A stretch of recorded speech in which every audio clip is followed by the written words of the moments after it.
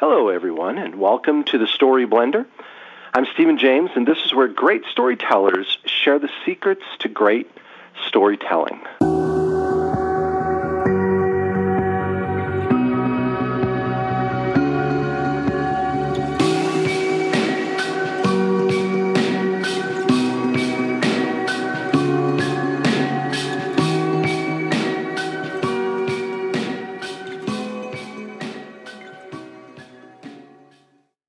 Today's guest has been writing for many years. Also, he's a radio personality, and I've had him on my list for quite some time to call, and finally I was able to get in touch with him, and he's going to be joining us today. Now, Chris Fabry is an award-winning author and radio personality who's recently been inducted into the Marshall University School of Journalism and Mass Communications Hall of Fame.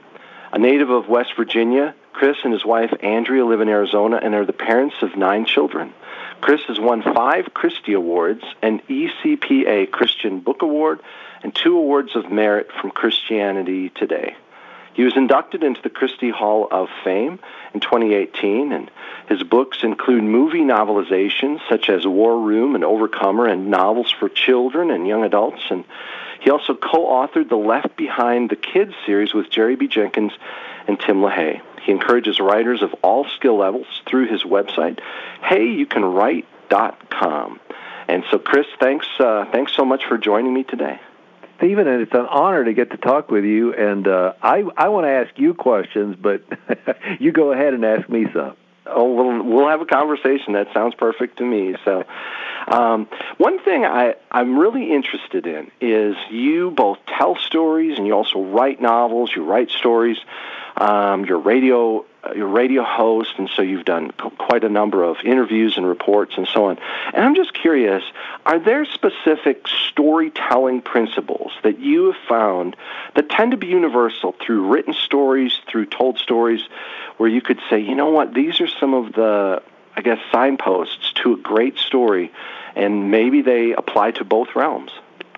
I think there are. I don't know what they are, but I know them when I see them. I know them when I hear them, and part of it is delivery. There are some people who can tell a story, and they could read the phone book, and you'd listen to them. You know, the intonation and just the feeling that you get listening to their voice. But I grew up in West Virginia, which is a very, my mom was a big reader, but it's an oral culture. You hand down your stories from one generation to the next, sitting around the campfire, sitting around the kitchen table. And I would go down to my grandmother's house with my mom, and I would sit in the corner, and I would listen to my uncles. They'd smoke their Pell-Mells, and they'd tell their stories about fishing and about hunting and doing things, growing up dirt poor in the Depression. And uncles from the other side of the family would do the same thing. It was a little bit different. My father came from kind of a coal camp, the coal fields, and so it was abject poverty. And then my mother came from, it was a similar type of poverty, but there was a different family dynamic there. And so they would tell these stories, and the way that I would answer your question is, what I try to do on the radio is the same thing I try to do in my books or in my short fiction. I want you so wrapped with what I'm talking about and involved with what I'm talking about that you have ice cream in the back seat of the car, it's 90 degrees outside, and you pull into the garage, and you can't get yourself away from the radio. You want to hear how this ends. That's what I want to do with all the stories or the topics that I do with my radio program, as well as my fiction. If I can grab you and hang on to you so that you have to know what happens here, then I've done my job as a storyteller. Yeah, that's great. I like how you grew up in, a story-rich kind of community, and that really impacted you even from a young age as you listened to the family stories and maybe the tall tales and other stories, that were shared in those get-togethers when you were growing up and when you were a child. I know when I was a child, my uncle always told us stories whenever we would get together with the family for holidays, especially Thanksgiving, Christmas, and so on. Usually the men would go out hunting, the women would go out shopping, which is, I guess, is another kind of hunting, and we would all come back at night and have big ham roast and instead of turkey for whatever reason, and then he would get this look in his eye, and parents, would go off to talk, and he would say, "I'm going to tell you a story," and we would go into a corner, and there we were transported to another world, and we were swashbuckling with pirates or soaring over the desert sand of the Sahara, and we were enthralled in these stories that he told, and so I think that having someone to tell you stories, whoever that is, an uncle, aunt, mom, dad, whatever, bedtime stories, I think that can have a huge impact on kids, when they're growing up. Yeah, and it connects us then with the heart of the storyteller, or the people, the real people, or the fictional people. Bruno Bettelheim talking about the uses of enchantment, and what he wrote talked about the stories that we've heard since childhood give us a roadmap on how to live later on. We face the big bad wolf. How are you going to respond? How are you going to act? And I think in a lot of ways, what my Southern culture, below the Mason-Dixon line gave me was you react to hardship and difficulty with laughter, with humor. And that served me well as I, was in high school and college. I would make fun, I'd get people to laugh at things.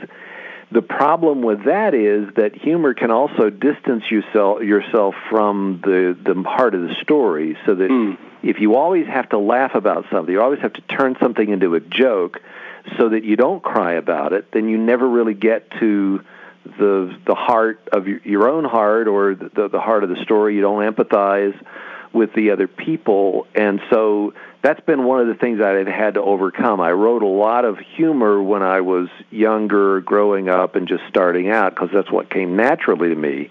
And with the help of others coming alongside me and say, that's funny, yeah, it is, but you need to rein that in. You need to pull back on that, because you're missing something. Your stories aren't getting as deep as they could get because you fall back on that humor. So I've had to work on that. That's really interesting. You were mentioning, okay, let's drive into the garage, and I don't want to turn off the car because I want to listen to the rest of this podcast or broadcast, or the rest of this story. And so part of the appeal, I think, to a lot of stories is curiosity. Of course, we're curious. Where will things go? How will they turn out? Who committed the crime, and so on. But I think another thing that really keeps us engaged in stories is concern. So concern is a lot different, I think, than curiosity, which is a lot more intellectual. Concern is where we're apprehensive and worried about this character and whatever situation they're in, and we're like, I'm really worried that they won't make it out of the house in time, or that they won't catch the bad guy or the kidnapper in time, and so these two dynamics are very fascinating to me.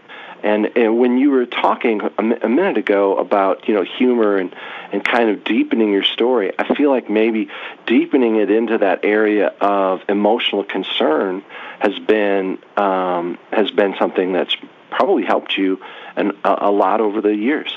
Absolutely. And the Donald Moss's The Emotional Craft of Fiction is a really good book, that kind of hooks you. I think what you're hitting on is the main thing that I, just over the last few years and the last few books that I've written, that I've seen, I've really intentionally tried to do this, and it's the same thing. You do this on radio, or if you're standing in front of people, or if you're writing.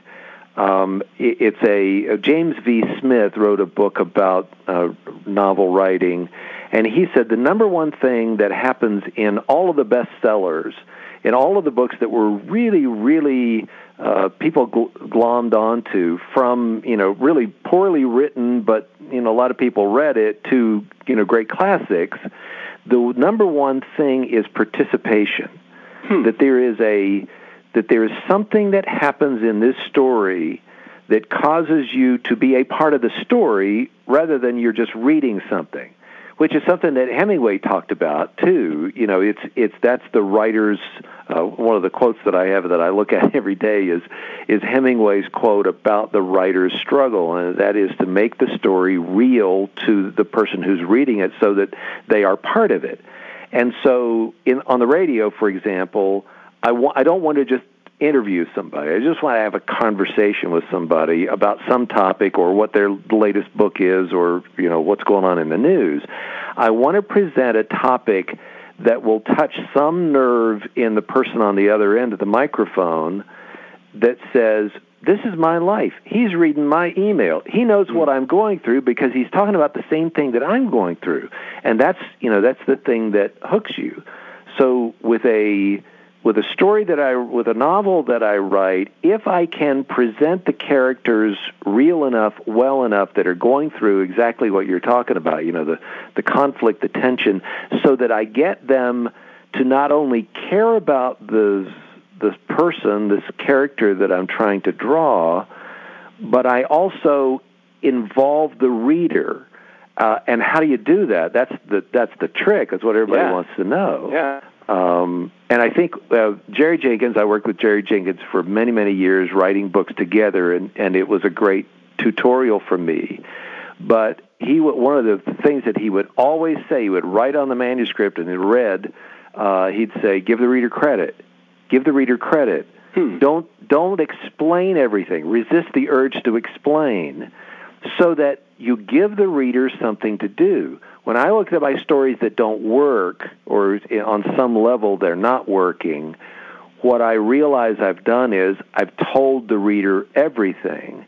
And film does this a lot better. You see it much easier to describe. It's like somebody asks somebody else a question and they don't answer it, and the person who's sitting watching the movie is like, what's the answer? What's the answer to the question? They leave you hanging. You don't know, and so there is that tension inside of you. I want to know the answer to that. It pulls you in, so you are a part. You're trying to figure out what in the world is going on with this story.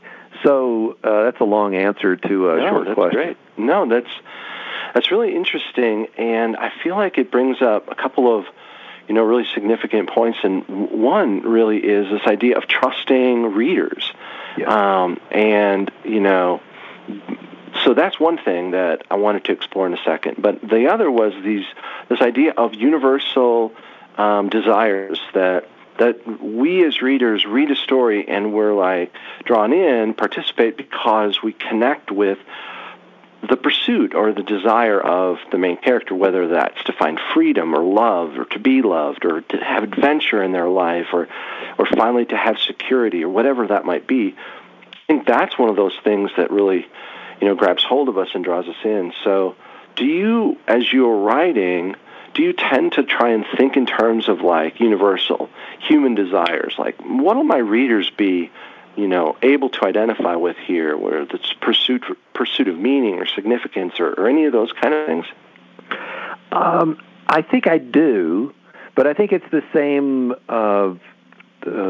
debate between being a pantser and being a plotter. I think both people who sit down and write a story and they don't know where it's going to go and they do it that way, Stephen King kind of thing, or the person who meticulously plots and uses a snowflake method or whatever, they're both doing the same thing. It just looks differently. So the universal question of, do I look for the characters of the universal? No, I'm not that smart. I can't. My brain doesn't work that way. But what I try to do is find somebody that I care about, find somebody that I want to know what happens in, put them in a situation where it's bad and it gets worse and even worse, and everything that they do, makes it worse and worse. I want to be able. You have to make people care about that person, and the way that I do that, and the way that I find the universal story, if I do, is to simply paint the person's life as well as as deeply as I possibly can, as authentically as I can, allowing the reader to come along. I'll give you an example, and I've just started a story that I've been struggling with for several months, and I almost don't want to talk to you because I'm so hung up. I have too many questions about, well, who is this, and who's the main antagonist, and all this, and it's like I told myself the other day, just write the scene that is on your mind. There's a lot that you don't know, but there's a lot that you do know. And so I wrote the first scene, and the first scene of the story is a man who is sitting in his garage with a nail gun in his hand, and he doesn't know why he's there. He doesn't know how he got there, and he looks around the garage, and he hears people calling his name, and he can't figure out, why do I have this nail gun fully charged? And he looks down, and he sees he's sitting in his boxers and a T-shirt. And then he sees that his dog, his dog is his best friend, his dog is not there. And so you have all these questions about, why in the world would he be there? Sure. Well, this person that I'm writing about has a specific form of Alzheimer's, and the people around him are trying to love him well, and they're basically, getting rid of stuff because they have to move in with a family member. He and his wife have to move in with a family member. So when the garage door finally opens, there's a fellow from Caring Transitions who's there to take away his 1965 Mustang that he's been working on and all of his tools. Yeah. And so they've removed all the sharp objects and any kind of firearm. The only thing he can find is a nail gun to protect his stuff. And so I'm hoping that by writing this first scene that it will pull you in and that you'll care for this guy, and you'll want other people to love him and for him to receive love, as well as the other people that are on the periphery. Again, I don't know if that answers your question, but that's where I am in that story. Well, that's interesting. I think, do you know where he came from? Were you working on another story and then you had this idea, this image of this character? Or were you just saying, I have a new story I need to write for a contract or whatever, and then... do you know where it came from? I don't always know where the original idea comes from. I'm just curious if you did or not. Some stories, I have a moment in time when I say this is where it all goes back to.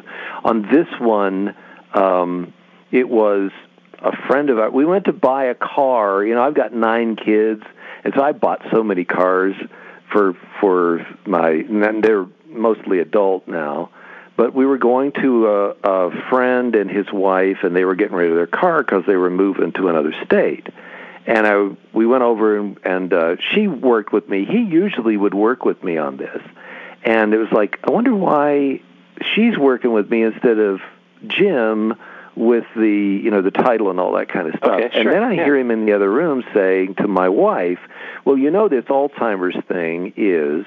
Oh. And I look at his wife, and I had no idea. Yeah. I look at his wife, and I can see it on her face, and she mouths to me, I can't believe he said that, because this was something that he kept secret.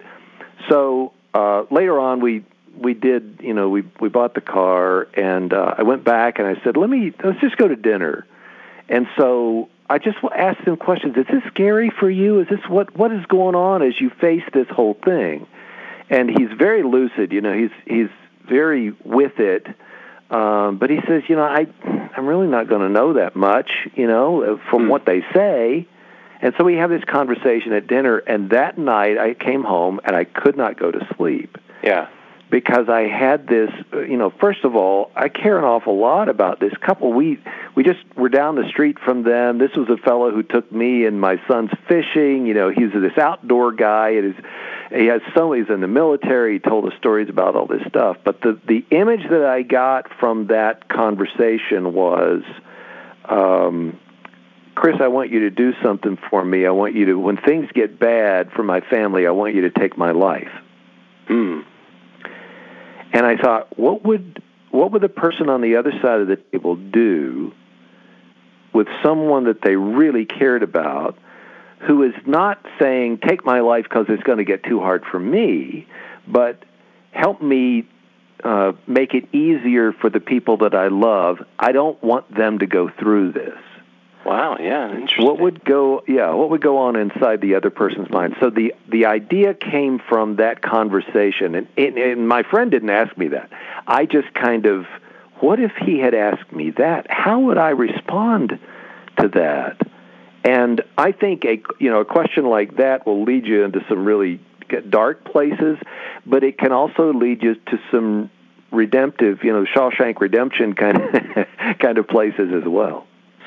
Yeah, that's fascinating because just hearing you explain it, as a storyteller, you were just naturally asking these questions. Well, what if this happened, or where would this play out, or how could I play this out? And one of the things that grabbed me was this idea of a moral dilemma.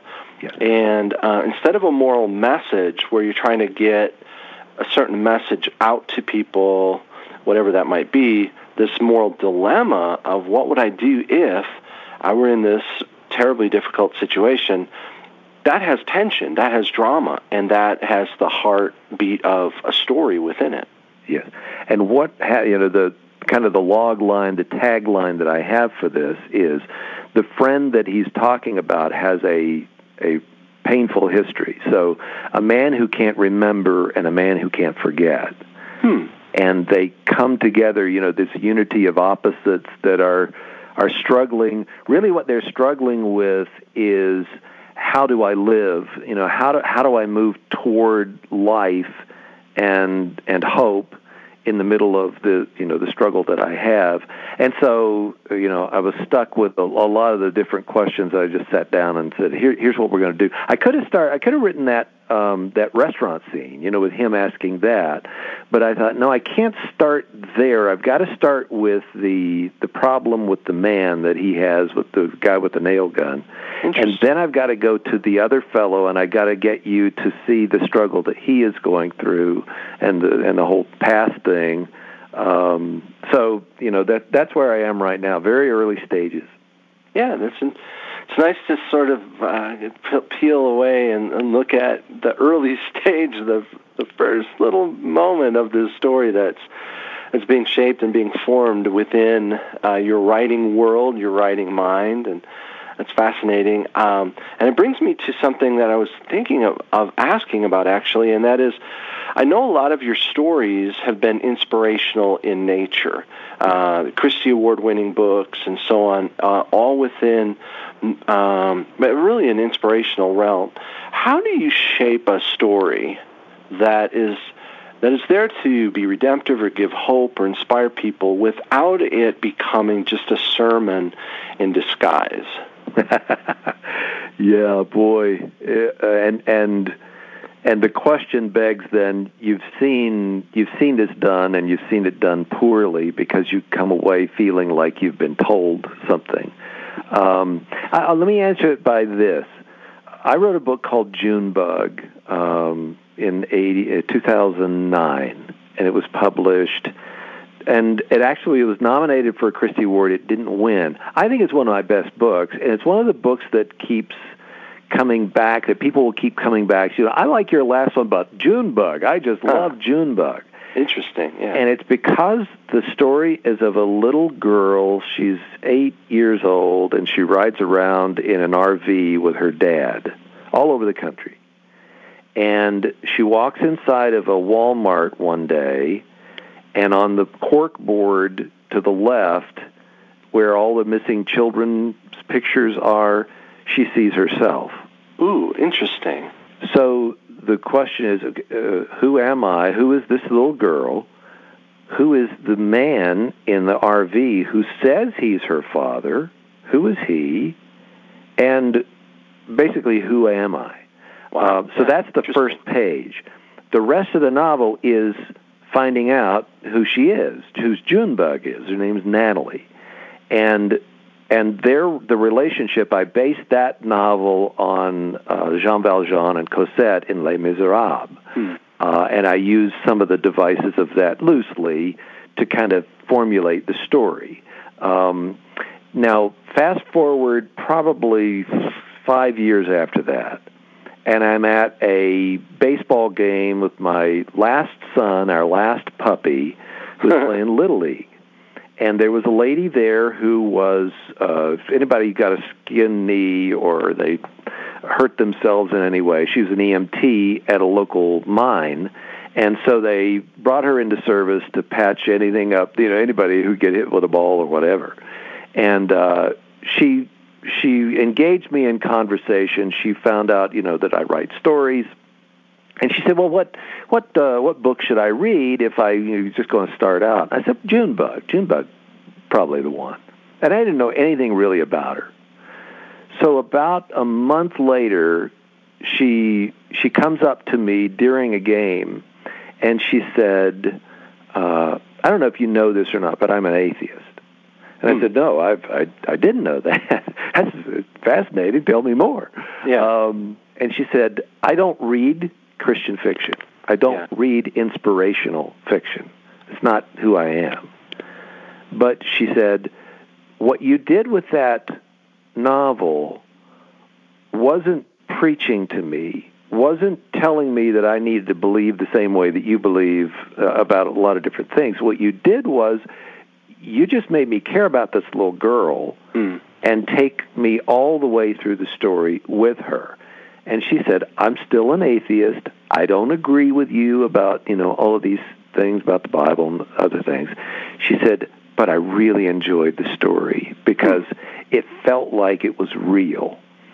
So I think that the way that you write an inspirational tale like that is to make it as real as you possibly can and not go into it with an agenda of I got to get everybody in the story to believe like I believe or like the characters believe, because what happens with that is there is no tension then. If we all agree about everything, there's no tension in the story, and it's not reality because everybody has relationships where there's tension and they're wondering, the big bad wolf, how do I deal with the big bad wolf in my life? How do I love the people that I really care about who disagree with me about this on one side or the other? How do I do life?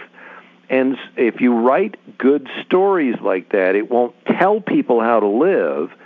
It will show people how characters, how people in the story respond to those things. And here's the other thing. Let them make mistakes.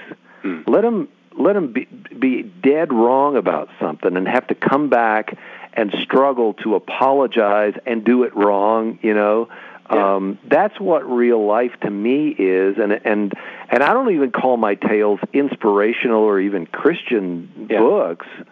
What I was just telling them that they're good stories that you're going to enjoy no matter where you come from. Yeah, no, that's fantastic. I like that whole approach. So tell us a little bit about your new project, the new book that you're writing. I know it's not scheduled to come out for a few more months yet, but I know you've been doing some edits on it, and I'd love to hear a little bit about A Piece of the Moon, your new project. Even the way you say that, I love it, Stephen. This is I didn't come up with the title. We could talk about titles, too. How do you come up with titles? I didn't come up with the title until in the middle of the process, and this kind of came out of the blue to me as I was driving around one day. It's basically, my fiction comes alive when I go back to my roots in West Virginia. I've got a friend, Rod Dreher, who writes mainly nonfiction, and they said, Rod, when you write stuff, it's really good. All your writing's good. When you write about Louisiana, where you grew up, it just comes alive. And I feel the same way about my roots in West Virginia. I can close my eyes and I can see the brilliant color in the fall of West Virginia, or the snowfall, or the creeks and the hills and the hollers, and the people. I know the people who populate those hills. And so I wanted to go back to those roots and tell a story. I grew up as a teenager, got a job at a little country and western radio station, and I learned the chops there. And I've always wanted to go back and write a story that was based around the hub of this little station in a little town that doesn't mean anything to anybody. And the vehicle of this is a man who hides a treasure in the hills somewhere and tells everybody about it. Now, this is probably going to remind you of the Forrest Fenn. I don't know if you know of Forrest Fenn and the $1 million thing that he hid in a treasure chest that he hid. I think I did hear about that, and I think he just passed away this week, I believe. Exactly. Yeah, he did. Yeah, and the timing of this, a couple of months, 3 months ago, I think it came out that someone said that they had found it, and then Forrest Fenn said, yes, he did. He sent me a picture. It's all anonymous. So I still have my questions about this, and then I learned that he passed away, and it's like, wow, there's a lot of questions that I have about this that won't be answered. But over the last few years, hearing that story, I thought, what if there's an old, crotchety, kooky guy who wants to hide squirrel away a big $5 million worth of whatever in the hills, and his main reason for what Forrest Fenn idea was, I want to get people out into the countryside. I want them to exercise, breathe clean air again, be naturalist, conservationist. I want them to get out there.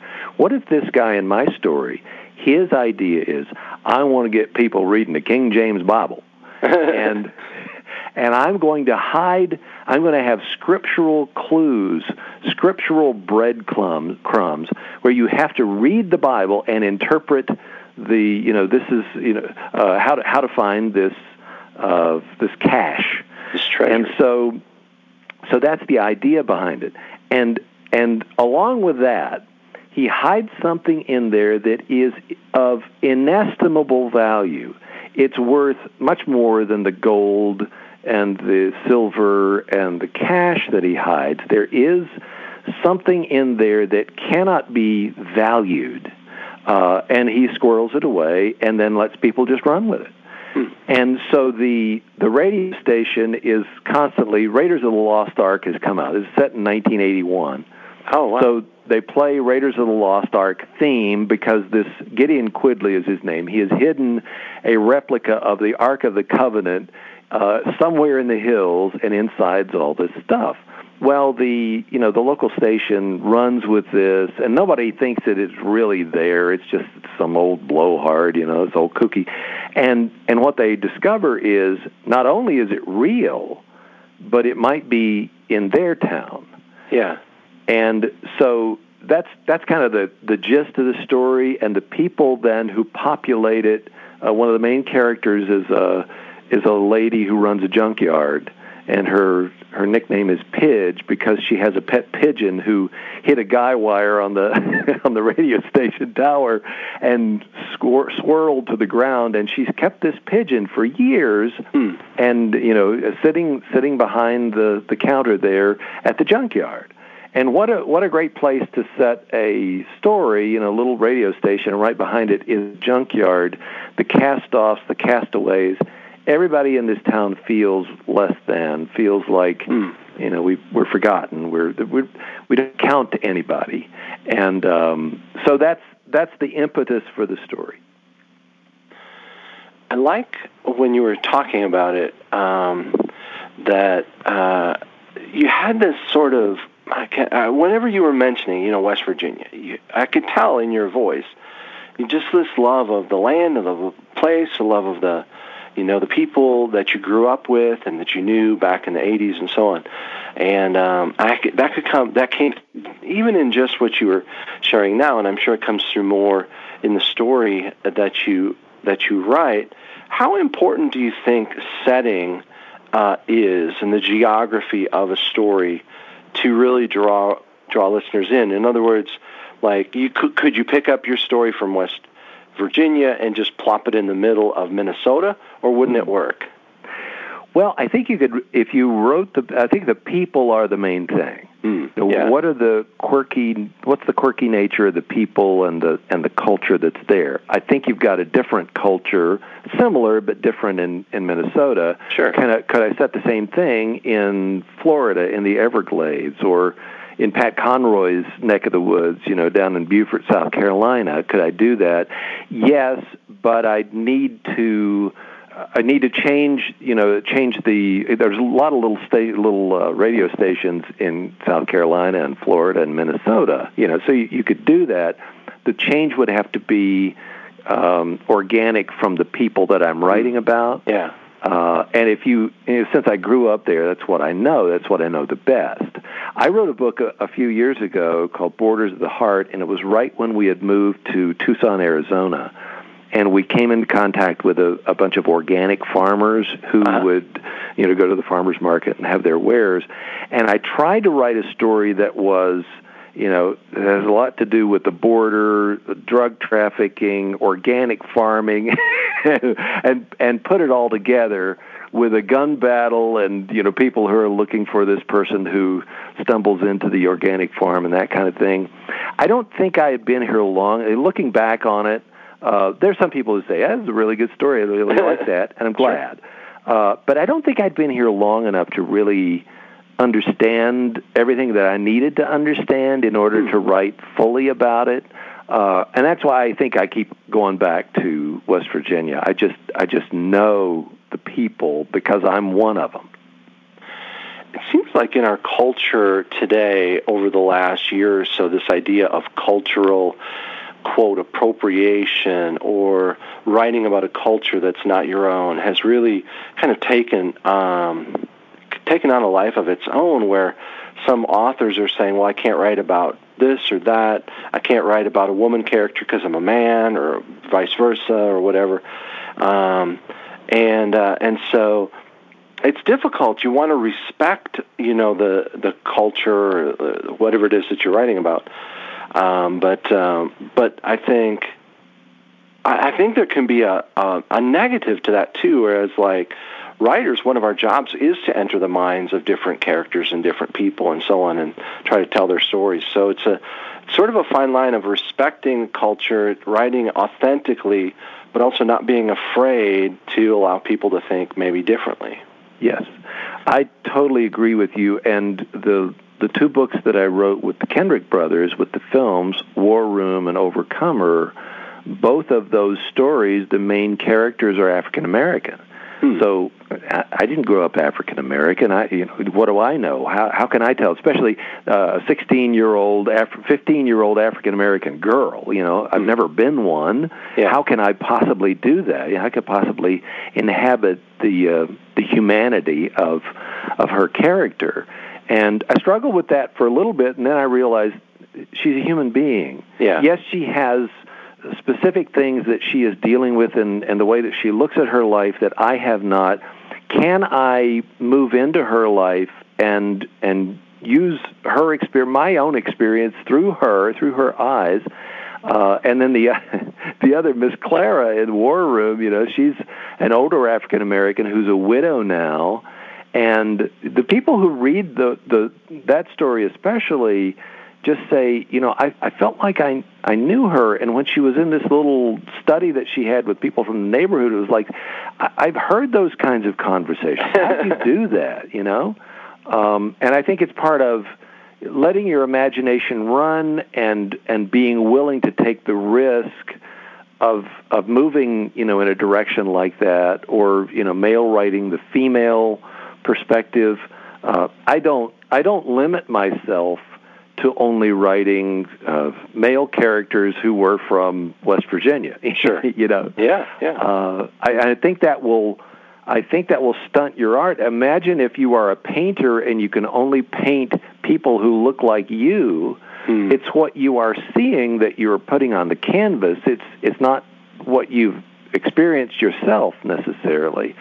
So, the other thing is that the stuff that's come out in the last few days, and whenever this is going, people listen to this with the Academy Awards, and you have to have this, and this in order to be considered for feature film. And it's like, well, I understand, I want diversity, and I want inclusion, and I want other people, but, do you take down, do you rewrite the World War II movie with all the Caucasian guys storming Normandy Beach because there's not representative from other people. It's like it's a historical event. How do you do that? How do you do that? I know it brings up difficult questions, and I think respect lies at the heart of it all. I mean, the intention, I think, is it's well intentioned and all of those things, and yet I think it can, like you said, artistically sort of blunt or whatever, if you're trying to write about someone in a different situation, not to be afraid of that, but to do your research and to really step into the humanity of what happened and be authentic and all of the kind of things that you were, explaining even earlier, without even, addressing the idea of cultural differences and so on like that. Right. And aren't you glad? I read some books when I was a kid that were very motivating to me in the whole writing thing, and I'm so glad that those writers who wrote books for children, that they didn't hold back simply because like Gary Paulson probably never was in a plane crash and had a hatchet given. Maybe he did. I don't know, but I'm glad that he went there with his story. I'm glad that Madeleine L'Engle went there with her stories that she wrote from a lot of different perspectives about a lot of different people. And I don't want to handcuff anybody and say, no, you can't write that because you haven't this. Right. That's good. And when you mention that, it is true. You've written books for children and for teens as well, and besides the novelizations, you've also done these. Have you found anything like writing for children as opposed to writing for adults? Are there basically some storytelling, I guess, principles or things that you say, you know what, it's kind of like similar, or is it very different for you? It's more difficult to write for children, I think, because of the vocabulary and the ways that you put it on the page, in the sense that you have to remember you have to remember your audience more often than when I write adult fiction, because then I'm writing for myself. I'm telling myself the story, and then editors will read it and they'll tell me didn't understand this, didn't understand that. A child, when you're writing for children, you're doing something that is, you're trying to to pull them in with the story, to hook them with the story, to hook them with the language and get them to love the language, because this may be, one of the first few books that they'll read on their own, perhaps. And that's what happened to me when I was a kid. I mean, I read the Hardy Boys, like every one of them. I had to go down, and my mom would let me. It was $3.50 the hardback Hardy Boys back then. It was just like, I just love these things. And I had a 7th grade teacher who said, you've read the Hardy Boys, you've read this, that. I think it's time for you to move on. And that summer, she gave me a reading list, and the first book on it was To Kill a Mockingbird. And I read that story, and I go back, I just reread it. I read it probably every year or two. I read the Sissy Spacek audio version of it, which is just fantastic. Sissy Spacek is so good at this. And I can tell the places where she gets emotionally, moved by the things, because you could hear it in her voice. But I read that story, and there's nothing at the front of it. It's talking about Macomb, and it's talking about the streets and where the story started, and it's like there's no reason for this to have worked, but it did. It did, because it was just so real. You could see those, without ever seeing the film, you could see those houses, and you could see the tree house, and you could see Dill, and you could picture Boo Radley. Everybody's got a Boo Radley in the neighborhood. Everybody's got somebody weird that's hanging in skulking in the corner. I mean, I got people in my family who fit into that category. And so it was just so immersive that it was like, I felt like I knew Scout. I felt like I knew Jim and Dill and Calpurnia, you're and Reverend Sykes, and what it was like then to go up in that balcony and sit with the African American people, looking down at what was going on down. Here's the real world that's going on down here, and here's the injustice, and you're feeling it. You're moved by this. If you do that for a child and draw them in, you have hooked a reader for life. Not necessarily on your own material. Sure. You've done this and I had that done for me. I was hooked on the power of words and on the power of reading, and that's why I think I write today, because I want to do for somebody else what To Kill a Mockingbird did for me in my heart, in my soul, when I was in the 7th grade or so. That's a great testament to writing, to the inspirational aspect of stories and storytelling, and not just inspirational in the sense of hope or faith, but just the idea of being captured by a story, picturing the story, entering the story. I love all the things that you've said, about participating within a story. And all of these things, I think, can be very, very, very helpful for anyone who's writing or working on a story of their own. And I wanted, before we close up, I know that you have a program where you help people who are writing their own stories. As I mentioned earlier in the introduction, you have a website and a program for that. What are a couple of the things, the keys or secrets that you try to share with people at heyyoucanwrite.com? Well, the title of that came from, it sounds like why would you have a weird name like that? The title of that came from a journalism professor who taught at Marshall University, where I graduated. When I was in high school, I was in a forensics competition, and they had this one competition where you would sit in front of a TV camera. You would read 3 minutes or 2.5 minutes of prepared news that you had written yourself. You'd do a commercial, and then you'd read 2.5 minutes of cold reading news. And that year, I won't go into all the specifics, but I messed up the commercial. But since I was doing rip and read at the radio station, rip off the UPI machine and just read it, as the news, and I was pretty good at that. So I wouldn't flub names. I'd just skip over and keep going. So I didn't get first place, but I got a pretty high score, even though I'd flubbed up the commercial. But the thing that I remember from that was Boz Johnson, who was the host of the local news guy, NBC affiliate, who was actually president of the RTNDA, the Radio and Television News Directors Association, over Walter Cronkite and David Brinkley, all that. He's a heavy hitter in the journalism thing. And the one judge said your commercial was in poor taste. In poor taste, okay. In poor taste. I did a commercial for Preparation H. Okay, funny. I'm like in the 11th grade. What do I know? I mean, he's a crazy kid, I was trying to be funny. Saturday Night Live and all that. But Boz wrote in big, bold red letters, red felt Tim pen, "Hey, comma, you can write!" Exclamation point. Wow. And I held on to that.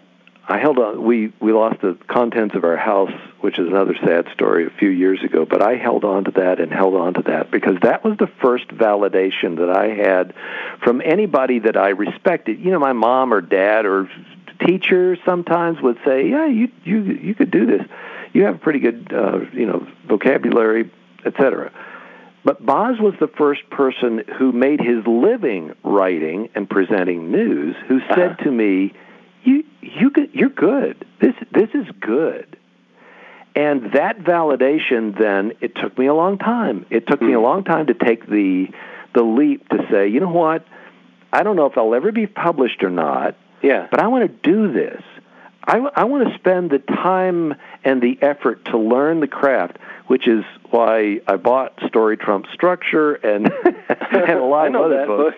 Yeah, a lot of other books like the How to Write Best-Selling Fiction by Dean Koontz. That was one of the best books that I ever read in the 80s. But I spent a lot of time, and I wrote a lot of really bad stories.